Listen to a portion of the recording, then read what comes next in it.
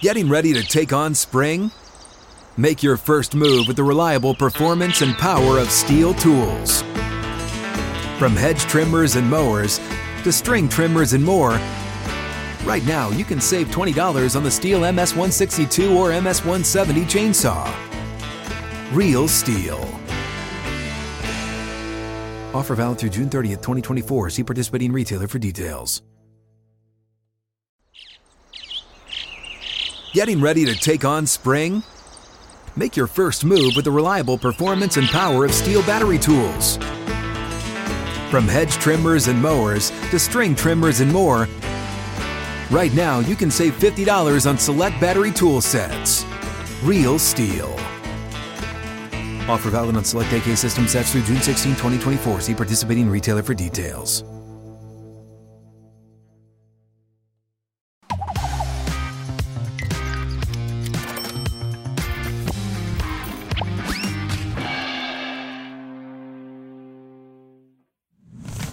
Big Noon Kickoff presents Bear Bets. I'm your host, Chris Felica. Jeff Schwartz is my co-host as usual. Sammy P. Will Hill will join us shortly for the gambling group chat. Big Noon Kickoff in College Park, Maryland this week. Michigan at Maryland. Wolverines a big favorite there. 2 weeks left of the regular season, man. It's flown fly. We got this week, we got next week, then we got Conference Championship Saturday, and then at Sunday, the playoff field will be revealed. Then we get the beauty of bowl season, where we get opt-outs and ridiculous line moves and results that we would never, teams we never, ever would want to bet on during the regular season, laying ridiculous amount of points with teams that tank the bowl. So much fun to look forward to over the month of December. Where's the chaos at, Bear? I want the chaos. As long as it doesn't involve Oregon, I want the chaos. There's been 100 games this year where the preseason top 15 teams have been a favorite of 10 or more. 98-2 straight up. There have not been upsets this season. I want some chaos on my life. Again, not with the Ducks, everyone else. I want chaos everywhere else except Oregon. I need some of that in my life for college football. Thank you, Bud Elliott, for that number, right? Yes, Bud Elliott did a great job with that, yeah. Well, the Ducks could be one of your chaos teams as a double-digit favorite over the next couple of weeks. Yeah, we'll get to that in a few minutes, buddy. We'll get to that in a few minutes. That might fall. Yeah, obviously, Harbaugh stuff out there. Jimbo Fisher finally fired at A&M, by the way. Yes. Who do you have for that job that you can give us some information on? It's not Dan Lanning. I know that. It's not going to be Dan Lanning. I don't think it's going to be one of these obvious guys. I think they're going to go to an up-tempo, offensive kind of guy, good recruiter. That's in this NIL, and they got more money than anybody to pay a coach, pay their recruits. Their NIL, whatever you want to call it, the NIL collective. No one pays recruits. No, it's name, image, and likeness. Correct. Is this a good job? I think it's a good job because it's one of the schools that realistically you have the resources to be able to compete for a conference and a college football playoff berth. Can they beat Alabama, Georgia, LSU? Now Texas, Oklahoma coming in, can they have a year where they're better than all those? I think they probably could, but I think the job has always been deemed a little bit better than actually maybe what it might be. There's also a lot of hands in the cookie jar, right? There's a lot of boosters, ton of hands, and everyone says obviously they mock either a Phil Knight or like a T. Boone Pickens, but those are one booster. It's easy to deal with one guy sort of controlling it. A&M has all these guys that are controlling. That's been the problem in Texas too. Yeah. And that's a problem with it's a lot of places. And so you have to find a coach that can kind of live up to the expectations of every single booster. So I do agree with you. It doesn't feel like it's going to be Lincoln Riley, Oklahoma, USC thing where it's like out of nowhere USC hired Lincoln Riley. It does feel like A&M is not going to go the route that we think they might go. It's not going to be Mike Elko. Yeah. No, I don't, one of those guys. Either. No. It does feel like behind the scenes, maybe there's a little bit of, oh, wow, this guy was hired by A&M. Right. So I'm looking forward to seeing who that is, but I'm looking forward to seeing your picks this week. We have a lot of them. We'll get through them at a good pace, Bear. You ready to talk about your picks for the week? Well, 2-minute drill. Let's start with, we're not going to go that fast. Not that fast? Let's start with Tulane at Florida Atlantic. The line is Florida Atlantic is getting 9.5 points here. The total is 47. Tulane's 9-1 overall. They lost all the way back in week 2 to Ole Miss, have not lost since then, but they're only 3-7 against the spread while playing a conference schedule that hasn't challenged them too much. FAU is 4-6 overall and against the spread. Bear, where are we going here? Tulane only has that one loss without Michael Pratt at Ole Miss, but they found themselves in games nearly every week. 4 straight one-score games. The Memphis game required to come back that they ultimately won by double digits as well. Maybe it'll ultimately catch up with them. Maybe it won't because they're just too talented. But this is a tricky spot. I mean, Tom Herman's team has been terrible the last couple of weeks. But Tulane has the UTSA game next week, which is a massive game, potential look-ahead spot. It's going to have AAC title game implications. If you look at Tom Herman, though, his history as an underdog against ranked teams, 14-4-1 against the number going back to his Houston days. All 4 games that he was an underdog in the AAC, they won outright.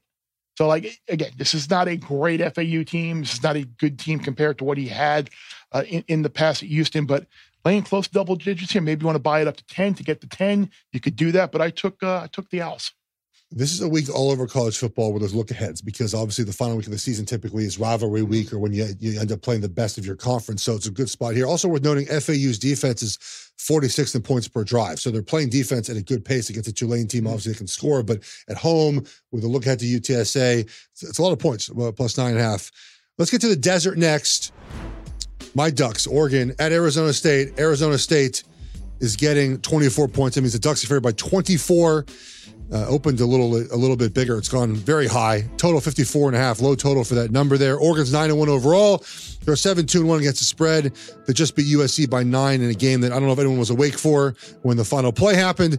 Arizona State 7-3 just beat UCLA in a grinded out win in the Rose Bowl. Sun Devils are 4-5-1 against the spread. Bear, what do you got here? As you know, Jeff Schwartz. Don't mention it. Well, I'm not going to mention that game. I mentioned the other games. I'm going to mention since 2013, 5 times a ranked Oregon team has gone to the state of Arizona. 4 times they have left a loser. Yeah, it's a terrible place. Including 3 times as a double-digit favorite. Yeah. 2019, they were number 6, 9-1. Arizona State was 5-5. They lost to the 13.5-point favorite. They did blow out Arizona in Tucson last year, but this feels like way too many points. You take away the one game in Utah where Arizona State had all the quarterback issues, and it was just a complete debacle the week after Oregon went into Salt Lake and blew out the Utes. Like, you got the Civil War next week. You've got the Pac-12 title game. A lot of times when you in the college football playoff era, like you see yourself outside the top 4, you kind of press a little bit at times, looking to maybe make that statement. ASU's played pretty well since the end of September outside, like I said, against that game. 24, I'm taking the points here. Yeah, it's a good wager. One thing I'm going to miss about the old conferences after this year is sort of this scar tissue of knowing like Oregon has not played well in Arizona for years. I played in Arizona 3 times. We played well at Arizona State, but I've lost a quarterback at Arizona and then lost a quarterback at Arizona again. Like in two straight years, I left there without my starting quarterback. You mentioned it, 2019, young Jayden Daniels beat Oregon in the exact same game week before the Civil War. Yep. This Oregon team is much different. I'm not worried about us losing this game at all, but I think this is a 31-10 game. That's what I wrote for Fox Sports. Arizona State's defense only allowed 30 points or more twice this season. Like, they play good defense. They're a solid unit, but offensively, they're not going to be able to keep up. Like, that's the thing. It's like, can they keep it away from Oregon? They can't do the same thing against UCLA where they run this swinging gate stuff. Like, to me, it's 31-10, 31-13, something like that. Oregon gets over 30 for the 11th straight time this season, but they don't cover this game. I cannot see this being a blowout. I really don't see it being a blowout. I don't either. Yeah. So we'll stay in the Pac-12 for your next wager. Washington at Oregon State. Oregon State's favored by 2.5. The total is 63.5. Final Pac-12 game at Reser Stadium. They have to call the fire department so they can get more fans in the stadium this weekend. Washington's 10-0, ranked 5th in the country. They've only covered 4 games this season. Oregon State is 8-2 overall. They're 6-4 against the spread. Bear, what do we got here? But since 2021, Oregon State's 17-1 at home. They've covered all but 1 game. Pac-12 games, 11-1 straight up. Perfect 12-0 against the number. Yeah. Obviously, the 1 loss against SC a couple years ago. Doesn't it feel like everyone is on Oregon State here, though. And I went back and looked. It's like people, again, this is just a note, trend, a historical note that I find interesting. It's not a handicap for the game, but people will ask me questions like this. Like I did earlier this week. I think yes, this is exactly it. Since 1978, there have been 11 instances where you've had a top 5 team as an underdog away from home against a team with at least 2 losses. Those 11 teams, the top 5 teams, went 2-9. Yeah. 6 of the 9 losses were by at least 14 points. The last time it happened was 2010 when Auburn, eventual national champion, was 11-0 in Tuscaloosa, 4-point dog. Bama got out to the big lead. Auburn came back, won the game, and got the win. So you got UW as a 2.5-point dog at Oregon State. I took Washington. They kind of remind me, for lack of a better word, a little bit of what TCU did last year. Yes. Defense wasn't good. Found a way to win games. Oh, by the way, they both wear purple as well. So they do, yeah. Clearly, it's unfortunate, yeah. Content. It's a bad color. Content creators here looking for from more great similarities, but I do think Washington has a little bit of a team of destiny, disrespect, and just things are falling into place for them. It will be a great Cinderella story for Oregon State to spoil their undefeated season in their final Pac-12 home game. Yeah. But I don't know. So Washington's an interesting team, right? Like last weekend against Utah, the second half they allowed 0 points. They've actually allowed 7 points over the fourth quarter, and fourth quarters the last 4 games, which is ridiculous because the rest of the time they allowed a ton of points. And there's no actual rhyme or reason why. I was just going to say, is this an adjustment or is it just? So the Utah game, Utah came out the first 5 plays the second half. I'm not going to rattle it through you guys, but it was just Utah making errors on their own. Guy falling down, bad pass. Even the interception that was unfortunately fumbled before the goal line, which, by the way, that would have sunk any other team, right? And then Washington just gets a safety immediately afterwards, right? So they are making itself, but like on that play, Utah had a 4-string tight end and ran sort of a bad route. Ball gets tipped up in the air, interception. Washington's doing enough to win. The Oregon State home road thing is fascinating to me. This season, they're 5-0 at home, average scoring margin of 40 to 12.8. On the road this year, they're 3-2. Average scoring margin of 35, basically 36 points to 28 points. They allow so many more points on the road than at home. But the thing about their home schedule last 3 years, Bear, they played nobody good. Except Oregon last year. That was the only game they played in the last 3 years was a team that can actually beat them at home. On the road this year, they played Arizona. They played Washington. Washington State. The teams that can throw the ball against them have hurt them this year. I don't think they have an answer for Washington's passing game. I just don't. So I don't think they do either. And I think no one does. That's why Washington keeps winning football games. Oh, where's Roma Dunze at? Okay, let's throw it to him. Michael Penix's a good quarterback. I'm not knocking that. But I just don't. I think Washington feels like a team. It's not a great handicap, but just team that they keep having things go right for them. Sometimes that's part of football. People hate that type of, but sometimes that is the handicap. And that my handicap is Washington just keeps having things go right. And we'll talk more about this game a lot in the Gamma group chat. I'll bring up some other stats about team of destiny for Washington. Let's go to an ugly one in the Big Ten, sir. Illinois is at Iowa. Iowa's a 3-point favorite. The total is 30.5 right now. I might have gone down since I wrote this down an hour ago. Illinois is 5-5. They've only covered 2 of their 10 games. They've won their last 2 games after they played a bye. They're playing better football. Iowa, 8-2 overall, 5-4 against the spread. Quick beef of mine. Why is Iowa ranked like 15th? That's a great quiz. You talk about, there's nothing about Iowa that says they should be ranked that high. They're not good. They've beaten nobody. Like the Penn State game, Penn State's the best team they played, and it was an absolute embarrassment. Last 4 games, 21, 22, 17, and 22 total points. 5 straight, 12 of 15 games under.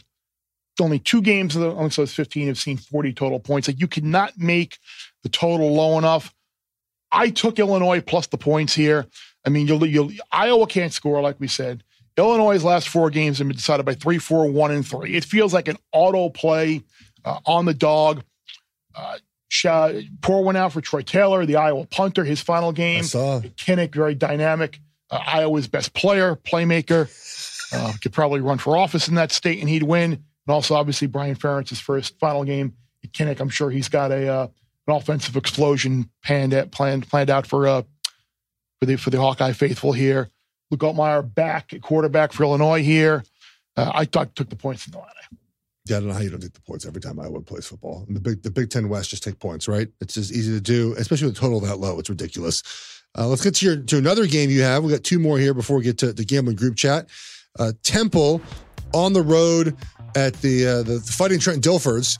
The UAB is favored by 7.5. The total is 64.5. Temple is 3-7 overall, and against the spread. They're 1-1 in their last two games. UAB is also 3-7, but they're 5-5 against the spread. Who are you taking here? I can't imagine someone wanting to lay points with UAB, so that probably means the Blazers will win easily. I cash my UAB win total under, which I'm happy about. Shocker that didn't work out. Hasn't worked out so well. Yeah, imagine that. But I know they've got a couple of high scoring wins over USF and FSU, but the defense has been so bad this year. And I think EJ Warner and those wide receivers, I think they can make plays. Yeah. So I took the points in Temple here. I know they haven't been very good on the road. But at the same time, I just think the matchup here gives their offense a chance to succeed. I don't have much to add other than I do root for like a Trent Dilford sideline explosion because he has some of those that are pretty epic. That's usually there's usually a minus sign in front of that prop every week that it will happen. Yeah. It's kind of like where we are like Jokic in the NBA. Will Jokic to have a double tonight minus 7,000? You're like yes. Will Draymond Green choke someone out tonight? Yeah, it's minus. It's getting to. Will he be ejected? It's getting to slight dog. Slight dog. That guy. Different pod for that discussion. One more here, Bear. Back to the Big Ten. Nebraska at Wisconsin. Wisconsin is favored by 4.5. The total is a low total as usual in the Big Ten West, 37.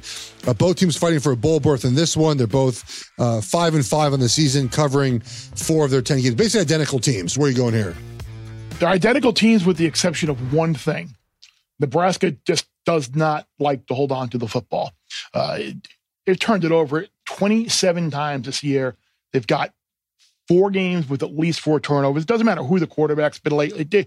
It just doesn't matter. And I know Wisconsin is boring and predictable, but at least I think they can capitalize on the turnovers in the short fields when inevitably the Huskers turn the ball over. It's amazing that, it's hard for me to wrap my head around how far Wisconsin is falling. They haven't lost 4 games in a row since 2008. So, and that's what is at stake here. That's not the reason why I like them here, but I hate myself for betting 2 Big Ten West games like this, Iowa, Nebraska.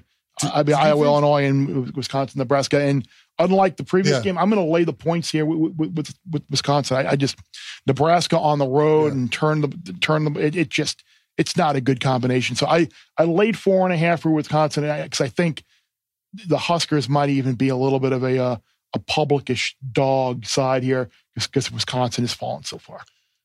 Do you think Wisconsin would be this bad this year? No. Some of it I think obviously has to do with Mordecai getting hurt and you're kind of implementing a new offense. But I did not think that they would be basically needing win here to get bowl eligible at the end of the year. Well, let's recap Bear's wagers so far. We'll get to gambling group chat next. Then we also have our best bets at the end of the show. So Bear has FAU plus 9.5. You have Arizona State plus 24. Trying to put words in my mouth. I know. Washington plus 2.5. You have Illinois plus the 3. Temple plus 7.5. Nebraska minus. No. Oh, Wisconsin. I can't even read right now. I'm trying to read. Jeez, Wisconsin. I even wrote right here. Let's put a check mark next to it. I think that says that you like Nebraska. No, Wisconsin minus 4. I'm not going to walk a set in that game. Wisconsin minus 4.5. I put checks next to your picks and I still got them. You can't even read. I can't even read. Maybe it's that green pen. Here's the green pen, the Oregon green. Well, let's get to gambling group chat. We talk college football playoff rankings. We talk Heisman rankings. We talk, did Jim Harbaugh die or was he suspended? We'll do all that next. Gambling group chat. It's me, Bear, Sammy, and Will Hill. Gambling group chat is back. Myself, Jeff, Sammy P, Will Hill. And I guess we just start at the I was going to say the top, but it's really Michigan is no longer the top, no longer one in the college football playoff rankings. But Michigan laying a big number on the road against Maryland. And as of the time we're doing this, we don't know the status of the hearing, the appeal, with the injunction, whatever you want to call it, with Harbaugh. After what we saw last week, that was when I was having this conversation with some people. Did you come away more impressed or less impressed with Michigan. Will, I guess I'll start with you.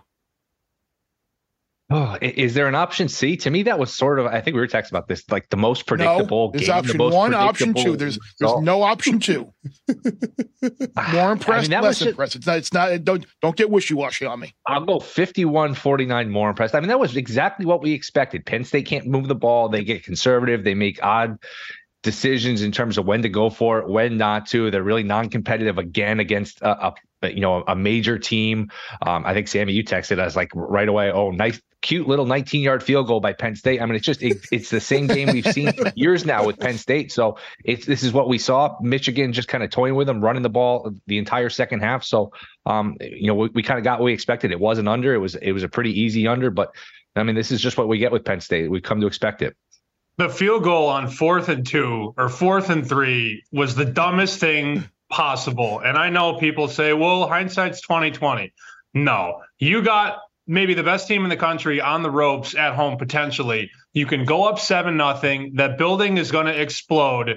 And Dr. Glasses decides to kick the field goal, and like the building went dead because, you go up 3-0, then Michigan comes right down the field, right down your throat, scores, and then all the momentum goes away. It was just such a bad decision at that time. And, people will say, well, you got to take the points there. Well, clearly the points didn't matter. You need 7 there because it changes the whole complexion of the game. And, I think a lot of things can be true, Bear. I think I would go option C too, unfortunately, because Michigan still might not have played a really good team all season, but Michigan still hasn't had to show you anything. They didn't have to throw the ball in the second half because they knew Penn State couldn't move the football. So it's a weird situation. I still have Michigan as the highest power rated team, but I feel no confidence in laying 3 points with Michigan against Oregon if they were to meet, or laying, 3.5 against Georgia. Just because the power rating says it's real doesn't mean you would lay the points with Michigan against a very, very good team. I was impressed because they played well with Harbaugh dying, right? He died, right? That's the clearly. After the game, I listened to all the press. It looks like he's dead. So it was an impressive performance considering their coach had passed away right before the game. They look like the same Michigan team we saw all season. And, the Harbaugh suspension was such a half and half, right? You get to coach all week, prepare the team all week, recruit all week, but then for 3 hours on Saturday, when everything's already planned, you don't show up, right? It doesn't. To me, that was Michigan. It was the exact same team that would have played if Harbaugh was physically on the sideline instead of sitting in the bus or wherever he was in the hotel. To me, that's Michigan, right? Exactly who we thought they would be. They ran the ball in the second half because they could, but also they probably didn't want to make a mistake with their quarterback, right? Because the worst thing that would have happened is McCarthy throwing an interception in the second half. So they said, you know what, screw it. We're going to run the football. We don't really trust our quarterback to not make a mistake, and we're going to get out there with a win. I don't really think my opinion of Michigan has changed whatsoever. If Harbaugh's back this weekend, okay, he's back. He's still there all week. He's still game planning, so preparing this team. He just won't be there Saturday. So to me, it was like a half suspension. Doesn't really count very much for how I feel about Michigan. Yeah, I came away a little less impressed. What you saw in the first half, their tackles were turnstiles. The right tackle was bad. Chop was getting in there, and I know Penn State didn't necessarily think very highly of their tackles either. We'll see if Ohio State can expose that. But Sammy, you're both right. How little regard did you have for Penn State's offense to just say, okay, we don't need to throw, we're not going to throw a ball in the second half. We don't need to. They're not going to move the ball. So I don't know. And look, Jim Harbaugh got suspended early in the year for lying about recruiting a couple of years ago, right? Yes. Cheeseburger. He also got suspended now because their program is cheating, and there is this plan on light out of sign stealing and in an illegal way, violating NCAA rules that's been out there too, right? How the hell do they turn this into them being the victim here? And this it is amazing. Your coach got suspended earlier in the year. He's suspended again now because the head of the program, this was going on under his watch. How are people feeling sorry for them? Oh no, poor Michigan. And then I see a headline this morning oh, it will be terrible if Michigan doesn't have its head coach on the sideline to win their 1,000th program game. What? Stop. I say this a lot, but it comes up obviously right now. I think the best superpower the athletes have is creating this sense of me against the world, right? We're the underdog. Everyone hates us. And they're doing that right now, right? That's exactly what they're doing. Most of us 99% of us that have no affiliation to Michigan or Ohio State or the Big Ten.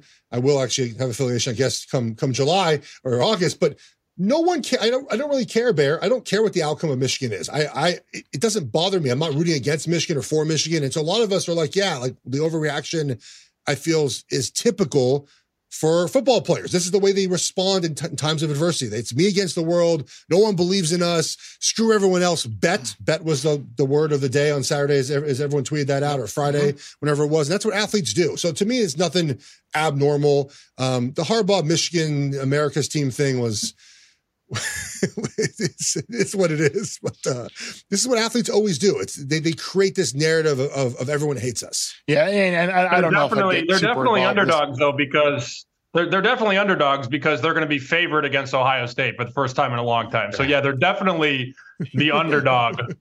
Exactly. Bear, also, if you need me to cry at the end of the show like the interim coach, I will do that for you. Okay.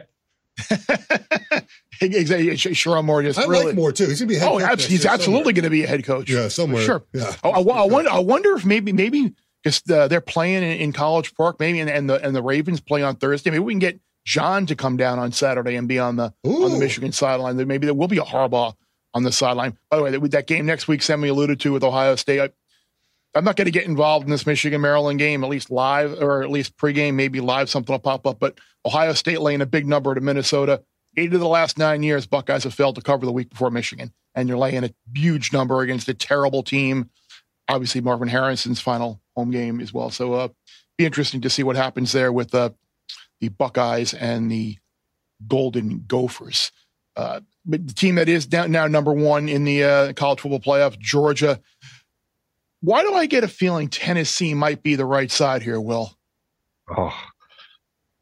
It's just the way your brain works, where you have an ability to erase what you saw last week, because that's what you have to do. If you sat there and watched Tennessee and you watch Georgia, there's no way one team can compete with the other. But look, it's sports, it's football, especially the NFL. We talk about this all the time. You just have to sort of have amnesia and completely erase what you just saw, because Georgia, it's ticking up. They look the part. The offense finally looks good. Bowers is back. Who knows how healthy he is, but the quarterback's gotten his feet under him.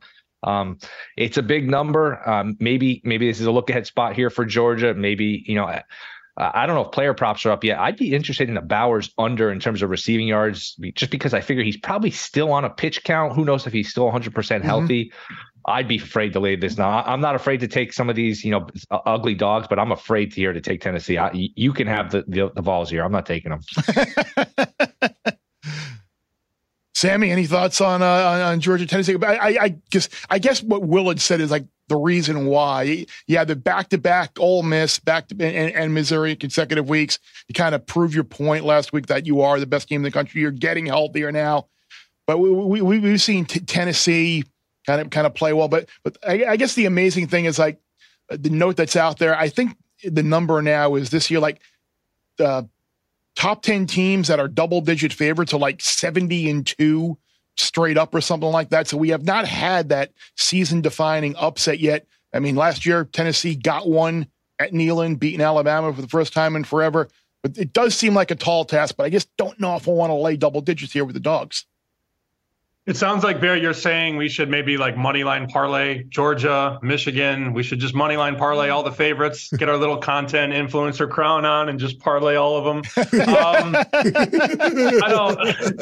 I don't know, guys. I mean, let me first say that I took the dog last week with Ole Miss, and I felt really good. Like the start of the second quarter, I'm thinking to myself, "Ooh, Ole Miss might win outright," and then at halftime, I go, "Yep, I'm dead."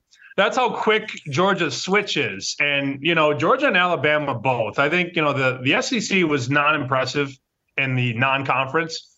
But those two teams, I mean, who's gotten better over the course of the season more than, Georgia and Alabama? We could have the conversation about Oregon. Oregon's gotten progressively better, especially since the Washington game. But Georgia is not the same team that it was in early September. Alabama is not the same team that it was in September. So I see it. I mean, the numbers say to take Tennessee, at least from a power rating standpoint, because Georgia on a neutral should probably be like a 10, 11-point favorite. The Georgia tax is real. People bet Georgia. People parlay Georgia. People do all kinds of stuff with Georgia. I still wouldn't take Tennessee. I feel like that thing could get away from them in a hurry. And Georgia has what Clark Kellogg calls spurtability. Georgia could be down 3 and then they're up 17 in an eye blink. And that's the scariest part about betting against Georgia as they've gotten better over the course of the season. I don't have any action in this game, but my one thought is what's different between last year and this year, right? Just the games at home, I guess. Otherwise, I don't know why the result will be any different than we saw last season. That game was ugly last year. It was a 14-point Georgia win, obviously. And it wasn't that close. It wasn't that close. Like, I don't know what the difference is this year. I mean, Tennessee's offense is not as good. Their defense is much better. But as we've just said for the last 4 minutes, I mean, Georgia looks the part now. They've gotten healthier. Obviously, Beck is getting in more of a rhythm now. They just have sort of figured out the flow of what they want to be. Bowers is back, and incredibly, he's up for the best offensive defensive lineman award somehow. He's as a tight end who's played half his games this season. Congratulations to him to be a finalist for the Lombardi Award. But I don't know what difference there's going to be between this year and last year's result other than this game is played at Tennessee. And I don't think Georgia is going to be intimidated by that in the second half of this game when they pull away. I mean, it's I go back and look. They've only played 2 true road games. They had the comeback at Auburn where they won by 7, and then the sleepwalk game against Vandy where they're favored by 1 million and wound up winning by 17. So I don't know if I can get there taking Tennessee, but I certainly wouldn't feel good laying the double digits. But I think the game of the week clearly is the game in Corvallis, final Pac-12 home game for Oregon State, the Beavers. And again, this one opened up Washington favorite, and you've got to search long and hard for someone to like Washington in this game. And I think I'm one of those people who does like the Huskies this week. I just don't know if Oregon State has the offense to be able to match them point for point. I don't think defensively they match up great with what Washington can do offensively. I know they've been unbelievable at home the last couple of years. I think it's 17 of 18 or 18 and 19. And the one loss was the field goal loss to SC. So I took the 2.5 with UW here as it crossed over, went the other way. I don't think we're going to get a 3. You could buy it up to 3. I like the Huskies, and I know Will is itching right now, jumping out of his seat to tell me why I'm wrong. Remember what happened 2 weeks ago? You disagreed with me, and 55-3 later. This does not, we don't need to say the score. I mean, I know the score. Chelsea, can you edit that part out? That was mean to name the score like that. That was not necessary. I like Oregon State. I took them on the money line. So, hey, Oregon State wins by a point or 2. We're both happy. I just think they're going to run the ball down Utah's throat. I think they could piece stops together at home with the crowd noise, maybe get some pressure. This will be an interesting live betting opportunity because Oregon State can't afford to fall behind and get into a game where they're, throwing the ball here. But as long as they can keep it within 1 score, I think they can run the ball. Like you said, that's an impossible place to win. Washington's been dying to get B here. I think the Beavers do it. Sammy, any thoughts? So my buddy Goodfella, we'll call him Goodfella just because, he's in witness protection. He's out west. He's very good at the Pac-12, and he's with Will. He laid the This is not the bartender. This is not the bartender. This is the guy who's outstanding at betting the Pac-12. He's one of the best. He's on Oregon State -1. And it's hard to go against him. Clearly, the market has agreed with him. The wise guys laid 1, 1.5, and now we're 2, 2.5. I am so scared, though, of like betting against Penix. And clearly, I've got the Penix Heisman ticket, which I think is going to go down the toilet eventually when they lose to Oregon eventually. I like the total, though. I mean, over seems fair. Like, I think the total should be in the high 60s. Like, I think this could very easily end up in the 70s. Both teams are going to score. I think Will's point about Oregon State running the ball is very valid. They are very good at getting those big chunk plays at the line of scrimmage. This opened, in the mid 60s, and now we're like 63.5, 64. I still like over. I think we're in for a shootout here. So we talked about this game a little bit earlier, Bear. I'm going to add to my discussion here about why I think Washington is sort of a team of destiny at the moment. You could also make the case that this is a game where they're going to collapse down. So here's the numbers, guys. You ready? This is a 10-0 football team who's played in possibly the best conference in the country this season. You ready? Defensive stats. 102nd on third down. 112th in havoc rate. 123rd in tackle success rate. 131st in sacks per dropback, and 97th in passing plays over 20-plus yards. They keep winning. I don't know, man. You've been waiting to do this all morning. You've been waiting to say this all morning. They've won 17 straight games. So excited. 17 straight games. They've won 8 of those by 8 points or less. I don't know, man. Like we keep picking against them sometimes, and all they do is keep winning football games. So is it this a team of destiny this season, which I thought since the Arizona State game where they won a game without scoring off at the touchdown? Or is this the game where they eventually kind of all this catches up to them on the road against the Beavers? I don't really know. The Beavers are good, not great in my opinion. They do some things well, other things they do okay. Like I don't know if they're going to keep up. At any point in this game, in every Washington game, there's the 3rd and 10. Oh, Rome Odunze's down there. Let's throw him the ball. I don't know. There's no defense to stop that. So I'm rolling with Washington here because I think this is sort of their season, at least for now. And they're going to be the first Pac-12 team to go undefeated in conference play. I don't think they're going to lose this game. Oh, wait. That Pac-12 championship game, which appears it will be Washington-Oregon, it was a look-ahead line that I actually played last night. I grabbed UW +7. Like, I think we all think Oregon's better, and then we came away from that regular season meeting thinking Oregon was better, and if they played in the Pac-12 championship, Oregon would win. But 7 seems like a lot of points. And I know alumni pessimism to my left here is super worried about this game. But that aside, like, you got to take Washington plus the 7. And I think if for those who think that the winning quarterback of that game is going to win the Heisman Trophy, like, you get a better number on UW money line than you would if you're betting Penix to win the Heisman Trophy right now. I think so. Like, I would just wait on that or take the plus money on UW and the money line in the Pac-12 title game opposed to what 185 or whatever he is right now to win the Heisman. Because, like, if we do think the ultimate winner is going to come from that game, like, that might be the way to play it. But if you think Washington's going to lose this weekend, then the Penix Heisman odds is probably done, right? I mean, if they lose this game, I don't think Washington's going to lose this week. Does he win the Heisman? I'm offering a counterpoint, right? If they lose this weekend and then lose to Oregon, Penix not winning the Heisman, right? But if they're in the Pac-12 championship game 12-0, who does? There's still a chance then.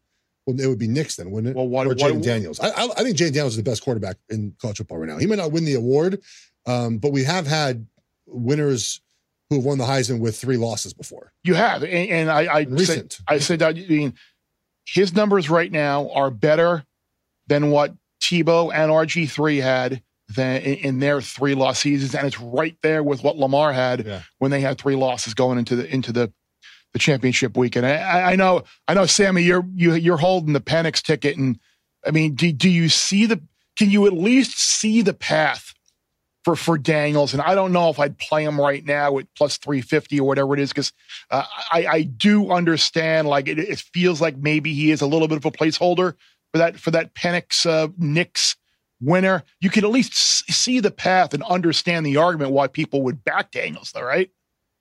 Yeah, you can make a case for the 4 horsemen, for any of them, really. I mean, the 2 quarterbacks out west, Daniels in the south, and then Marvin Harrison. I mean, let's not ignore that. It's funny. I thought that ticket was dead. When we first did our first college football show, and I was like, yo, bet Marvin Harrison at 25-1. He's right there, too. I mean, some books have him like 4-5-1 to win it. There's a world where Marvin Harrison is live. Let's just say Marvin Harrison has a couple touchdowns going into the 4th quarter against Michigan in the big game, and he makes this insane one-handed grab in the end zone over 2 guys to seal an Ohio State win on the road in Ann Arbor. Marvin Harrison could win this thing. Now, you're going to need some things to fall your way. You're going to need probably Oregon to lose again, Washington to lose again. But Harrison's in the conversation, too. And if they can crack this Michigan defense that nobody has cracked, and Harrison goes off, let's say he gets 10 catches for $170 and 2 or 3 touchdowns, and they beat Michigan, he could win the Heisman, too. I know it's a quarterback award, but there's something to be said about having that big moment against a good team. And I don't think Daniels' track down the stretch is going to matter. I mean, they play Delaware, Northeast, Southwest State this week. Nobody cares. Nobody's going to watch it. And then they play A&M, who just is not that good. So I feel like the stage is bigger for the other 3, and Daniels is going to put up big numbers. But LSU is just not good on defense, which plays into Daniels having bigger numbers because, the defense is just awful. So these games are back and forth. I don't think Daniels is more valuable than the other 3, but anybody could win it at this point in time. I think you had Delaware, Northeastern, Southern State last week against Tarleton Tech of West Georgia last week, right? They didn't cover. I do like I do like the Harrison angle because that game will be the most watched game possibly in college football history of tracking number. I mean, how many people are going to watch it's going to be massive. The biggest game. I mean, and if they win that game as an underdog, because Marvin Harrison has done such a good job and looks like the best player on the field with a bunch of NFL football players, it does feel like, and I don't have a Heisman vote. I haven't talked to many Heisman voters. There's not a guy that people are passionate about right now, right? And if Marvin Harrison has that game and then they go to the Big Ten championship game and they play an Iowa team who's good on defense, he has another big game like that, it does feel like he could easily take this over because, I don't know if people are excited about Michael Penix's Heisman or Bo Nix's Heisman. I think there's some excitement with Jayden Daniels because of what he did last weekend. But if a guy like Marvin Harrison can capture the attention of everyone watching for 2 weeks in a row, he certainly can still win this award. Will?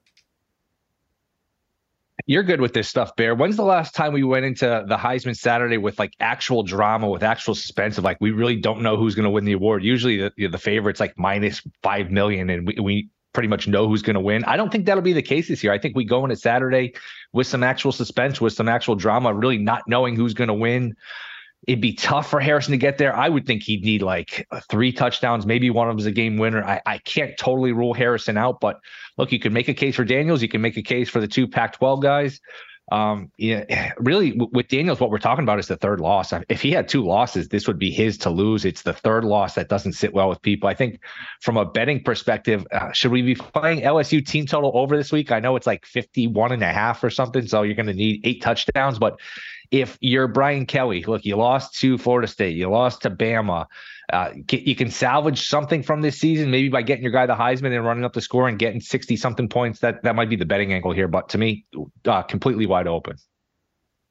Yeah, that'll be interesting to see if LSU does leave him in against an inferior team to just post stats and what effect that might have in the voting. Yeah, I guess you got to go back maybe Derrick Henry. I'm just looking through the winners right now. Like that was the Christian McCaffrey year where a lot of people thought McCaffrey should have won in 15 and Henry wound up winning. Deshaun had a great year in 15 as well. That would probably be the year, but you're right. It seems like recently we've known going into that vote who ultimately is going to win. You're snickering, Jeff. Well, I know LSU played Florida State, but there are 3 other non-conference games: Grambling, Army, and Georgia. What's this? Georgia State this weekend. Georgia State must be nice. Must be nice to have those 3 games to pad your stats there. And they've also played road games against Ole Miss, Missouri, and Alabama, which Dallas Turner absolutely. The conference games are obviously the conference games, but like the non-conference schedule for a lot of SEC teams just makes me chuckle a lot. Oh no! And then you got this is the week. This is the week, and actually, I remember on a few years back, I went back and did some research on this. Like Florida was the first team to do this, and I'm gonna have to share this with Urban when I see him this week. And like Florida one year and one early in Urban's tenure, like I don't know if there was a movement to get that Florida State game pushed back or changed or. So like I guess or like wanted an idle week and they couldn't do it. So Florida like separated like a game where like just threw in Stetson or whomever it was the week before Florida State. And then ultimately all these other SEC schools followed suit. So Urban was a trendsetter scheduling wise. I mentioned Florida State. Now they have nobody this week. They have North Alabama and that before the game with the Gators next week. And I mentioned that number. You're going to have Florida State as a double-digit favorite next week and have Oregon as a double-digit favorite next week. You got the Ducks as a big favorite this week as well. Like, we're kind of just still waiting for that big upset. Like, in looking at the rankings, like there was this big to-do this week about should Florida State be 4, should Washington be 4? And I get it, the argument both ways. I put Florida State 4th just because I think they're better, even though their resume may not be as good. But if you look at the numbers, and I reached out to Chris Andrews at South Point for like potential lines of teams played, and Sammy, I'm sure your numbers will probably be somewhat close to this. He had Florida State, Washington as a pick, so really there's no wrong answer. He's got Oregon -4 against Florida State. He's got Texas -1 against Florida State, and Bama -4 against Florida State. So that's telling you that the committee doesn't necessarily have what people view as the best 4 teams 1, 2, 3, 4, because he's got 3 teams behind Florida State right now that he would make favorite over the Noles. So it seems like a lot of people next week are probably going to be rooting for the Noles to go down to the Gators and go down to Louisville on the ACC championship game to give them a chance. Because I think what that tells you is if Florida State does lose, they are the riskiest of the undefeateds of missing the playoff. With one loss, I don't think they're getting in. But where do you see this whole Florida State Washington deal, Sammy? Yeah, I got to pick two. I got them both at 119. So I agree with Chris. No surprise there. You mentioned, what was it, 1? Yeah, I got Texas, 1 on Washington. And then, for those, or on Florida State for that matter. And then for those looking for like a rocky road for Florida State, there really isn't one. I mean, even if they play Louisville at the end, and it looks like it's going to be that way, I've got Florida State 8.5, 9 on Louisville. So Florida State probably goes undefeated. I mean, there's really not a real scary spot for them. I guess we could say that they could lose to Florida. And obviously you could lose at the ACC championship, but they're going to be double-digit favorites the rest of the way. And they're probably undefeated, Bear, at which point, we're going to have chaos. We've talked about this basically every week. You could potentially have a 1-loss Michigan, a 1-loss Ohio State. If Bama beats Georgia, they both have 1 loss. Texas has a loss. Florida State has no losses. Good luck. And then obviously Oregon, Oregon beats Washington. Those teams have 1 loss. I mean, you could have 6 really good teams with 1 loss. You could. And then undefeated Florida State. Good luck. Yeah. Here's the thing, though. If Florida State wins all their games, they're a playoff team. Yeah. It's that simple, right? We might not like the way that they win their games, or we might not think they're as good as someone else. But if you go undefeated in a Power 5 conference, you definitely deserve to be in the playoff. Like, this obviously feels like a year where a 12-team playoff would be something that would save the committee from having to make some hard choices. But then again, we have to argue about the 12th best team in the country, which is something I'm not looking forward to next season. But this does feel like, a year when that would be great. However, I will say, it tends to work itself out, right? Like, Florida State might go undefeated, but maybe Washington loses, maybe Texas loses this weekend.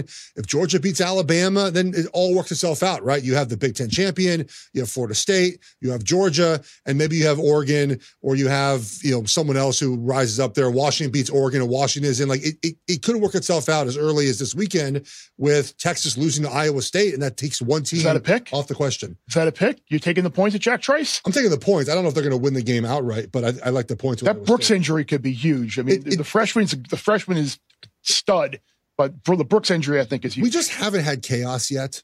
And this is not that big of a chaos because I think a lot of people are predicting Texas to lose, but it has to happen at some point, right? There has to be a weekend when all heck breaks, it's just like, it's crazy. And maybe it's this weekend with Washington losing, with Texas losing, maybe someone up top has a much tougher game than we think, but there must be a weekend at some point, right? When we have some chaos. Well, you think there's going to be any chaos this weekend over in Ames?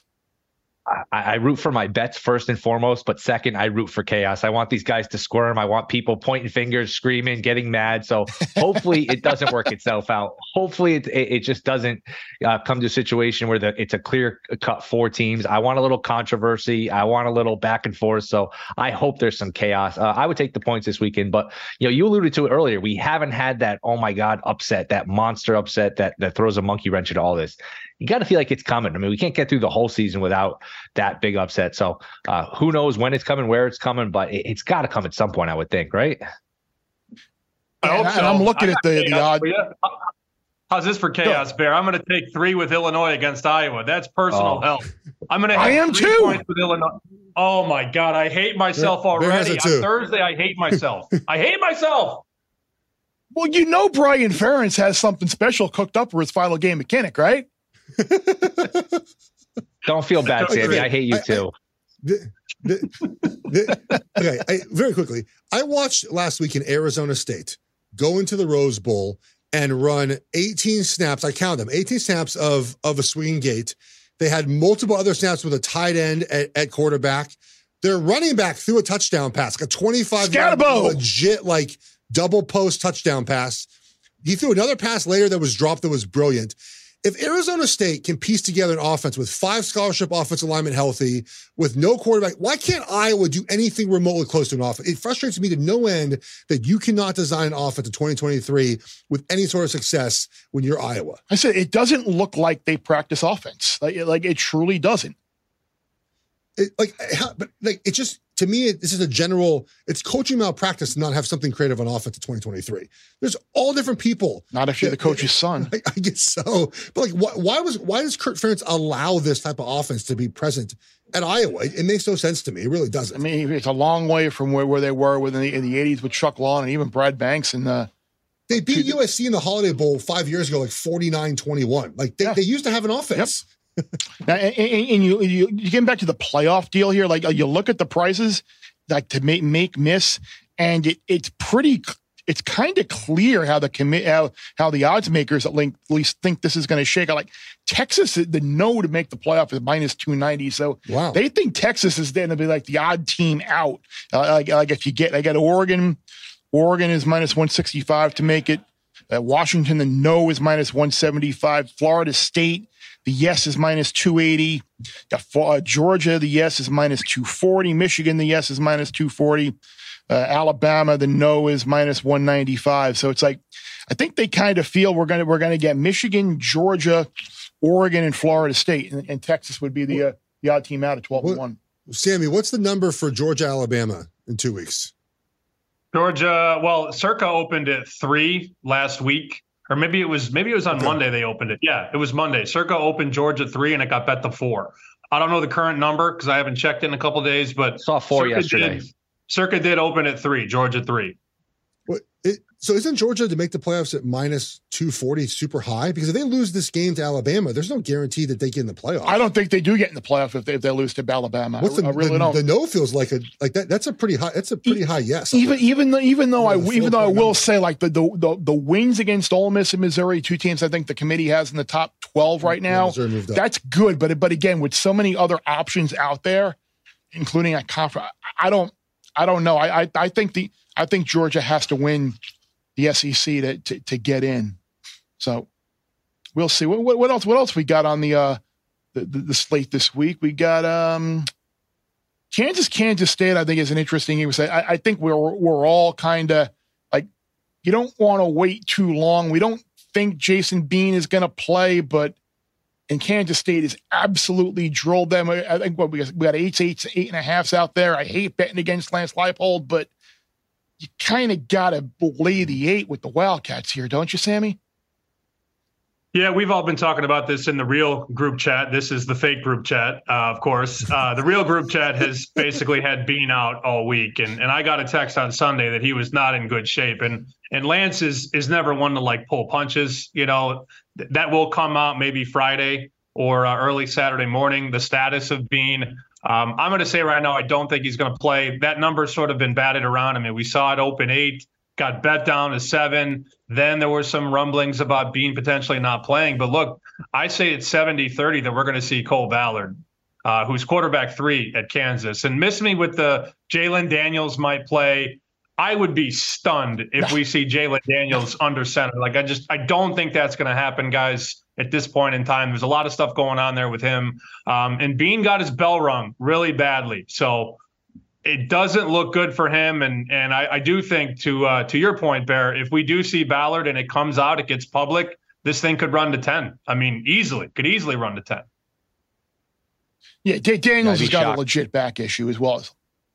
Go ahead, Will. I mean, just with a head injury in 2023, I'd be shocked if this kid's playing 6-7 days later. And like Sammy said, it's one thing to lose your quarterback. It's another to lose your quarterback, then your backup. And I think this kid's a freshman walk-on. So I hate, like you said, I hate laying points with Leipold. I hate laying points to him, especially in a rivalry game. But to me, this is one where Kansas State just marches the ball up and down the field. This one could get out of hand. I think that 8 is a little cheap if Bean is indeed out.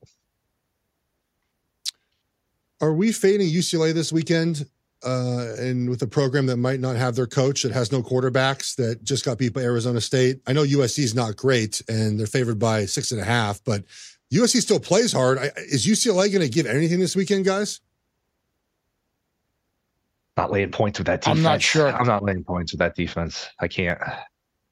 It's the most volatile game for me at quarterback. I honestly have so many scenarios. You guys know I have this list of quarterbacks and injuries and all yes, that. You do. Yes.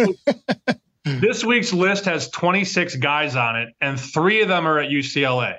I have Garbers on there with an ankle. I have Schlee on there who left the last game in the fourth quarter, like crying, getting, walked off the field. And then there are rumors now that Dante Moore is either going to transfer or redshirt.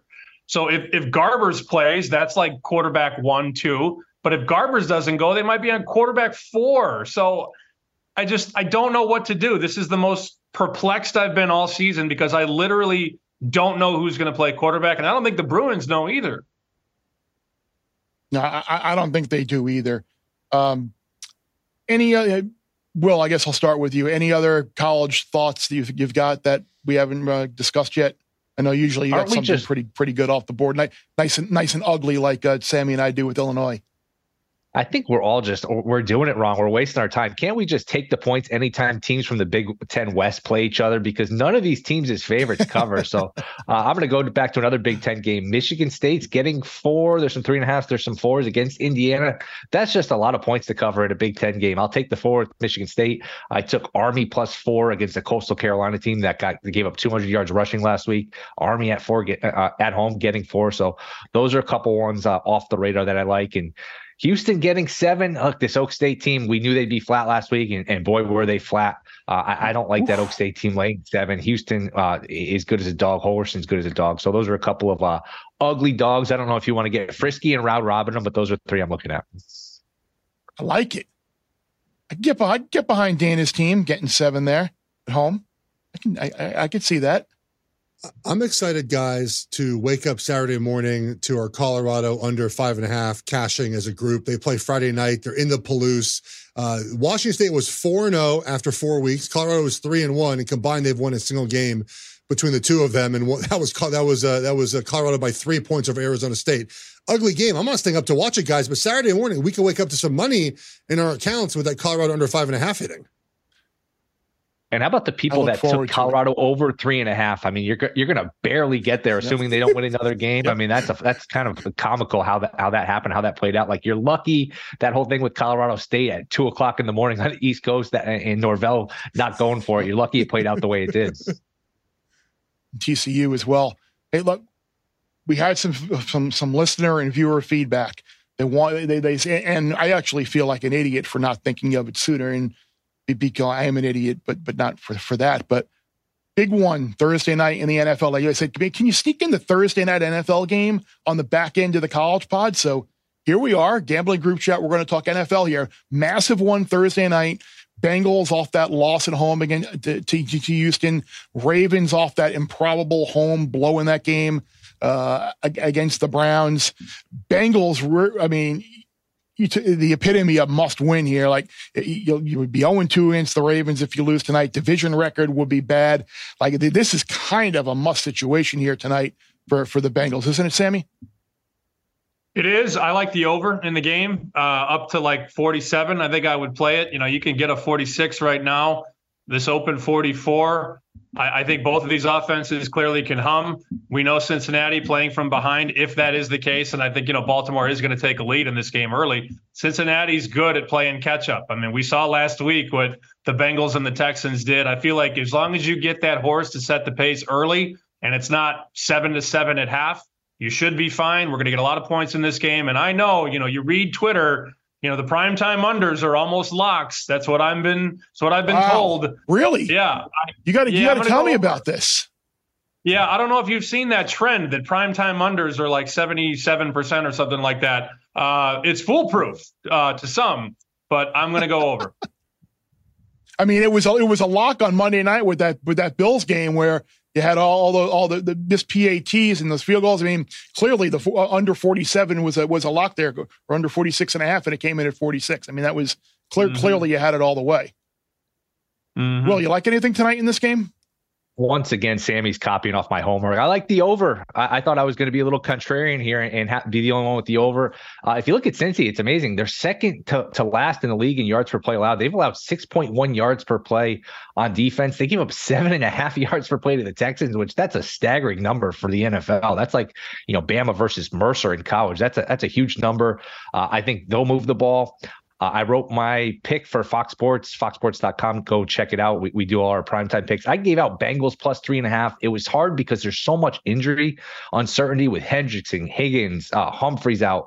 I lean towards the Bengals just plus 3.5 because Yep. Yeah. Stanley is another one. Burrow is 15-2 as a dog of 3 or more. I'm not a huge trend guy, but that's one that really sticks out. I think we'll get some points. To me, this is like a 27-24 type of game. I like the over, and I lead towards the Bengals.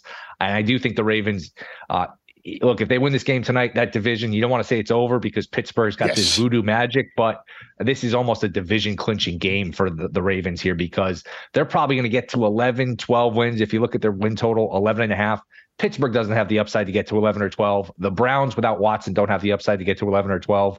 And since he would be in such a bad tiebreaker scenario, they'd be eliminated from the division pretty much 4 games out. So if the Ravens win there and going to be like -3, -400 to win this division. So that might be another way to play it too. But I like over, lean Bengals.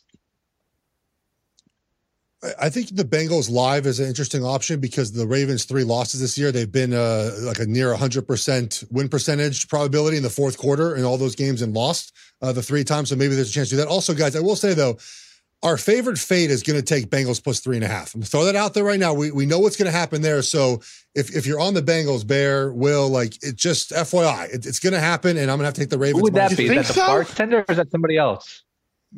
It's someone else, and it's gonna. I will be on Ravens -3.5 for that exact reason tonight when that tweet comes out from a person that if I don't have a play in a game and I see this person tweet, I just take the other side. So I will have a Ravens plus 3.5 for a small, just for that exact reason. I think the way to play this based on the money line and the price, like I think what Will alluded to with the division, like if you like the Ravens, just lay the 115 or whatever they are to win the division because, like I said, you got the Steelers who can't keep this up. You got the Browns. You mean 9 straight weeks of being outgained and being 6-3? The missed PAT voodoo magic doll. They got that going too, and then you got the Browns who probably are not going to win that many games, and the Bengals will be eliminated. So if you like the Ravens tonight, I would just lay the money line price on the Ravens to win the division. But if you like the Bengals, they think you can have to get the Bengals around 4.5 to 1 to win that division. And you look, that would make them 6-4. The Ravens' schedule is a little bit more difficult. The tiebreakers are into play. You kind of throw the Browns and the Steelers out, and winning that division makes a little bit of sense there for Cincinnati. So massive game tonight. Glad we got to talk a little NFL. Sammy, Will, until next week, we'll hope that we have a bunch of winners this week, and maybe Will, your USC to score first bet can get home this week. That was an ugly loss on Saturday night for us. As was Buffalo last night, but we move on. Take care, guys. Getting ready to take on spring? Make your first move with the reliable performance and power of Steel tools. From hedge trimmers and mowers to string trimmers and more, right now save $30 on the American-made Steel FS56 RCE trimmer. Real Steel. The FS56 RCE is made in America of U.S. and global materials. Offer valid through June 16, 2024. See participating retailer for details. I just realized we didn't get Sammy's Ivy League Play of the Week. You're right. We didn't. We'll have to find that in the actual real group chat. We'll have to put out there for the people. We need his FCS Play of the Week. Yeah, I don't think it got there last week, did it? I think it was 7-3 in the fourth quarter. I don't think that would probably mean it did not. Yeah, I don't think they're overhitting that one. All right, let's recap your wagers so far before we get to our best bets. You have FAU plus 9.5. You have Arizona State plus 24.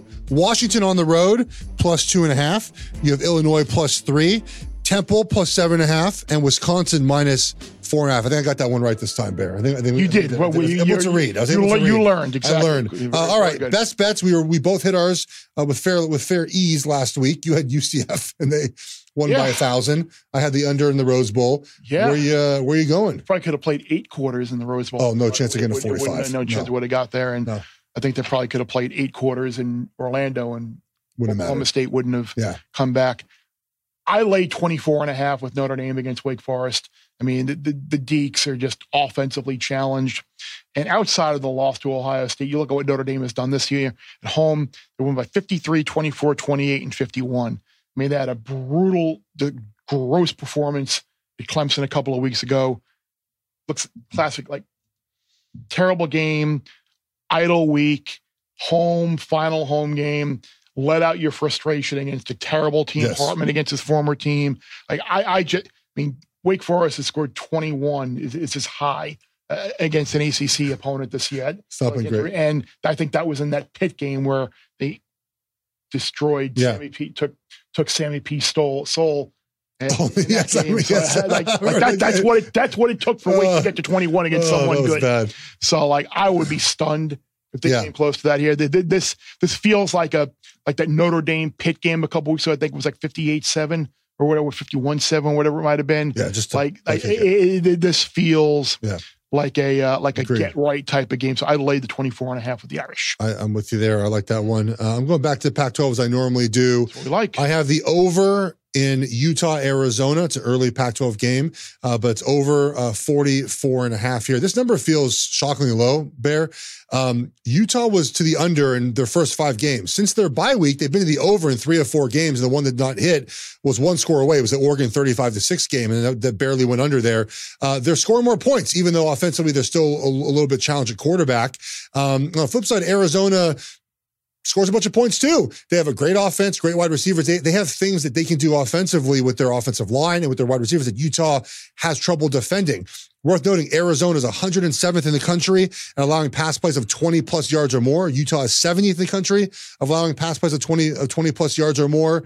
This number just feels shockingly low to me. So you're expecting a few big scoring plays in this game? Yeah, this game, at 27, correct me if my math is wrong, 27-24 is an over, 51, correct? It's 51. Yeah, that feels very attainable in this game. I don't see this game being 2017, 21. I think this game is going over.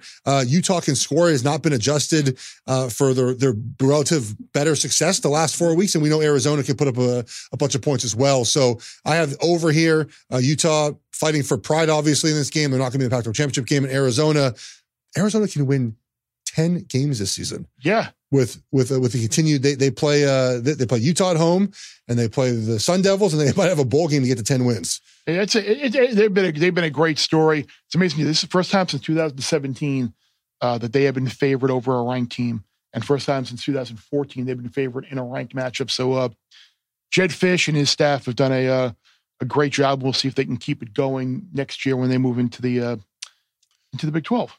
I wonder if Jed Fish can get calls. Will he be there? Yeah, that's the question. Someone's going to be at UCLA, either him or Jonathan Smith. I feel like we'll find out in a couple of weeks.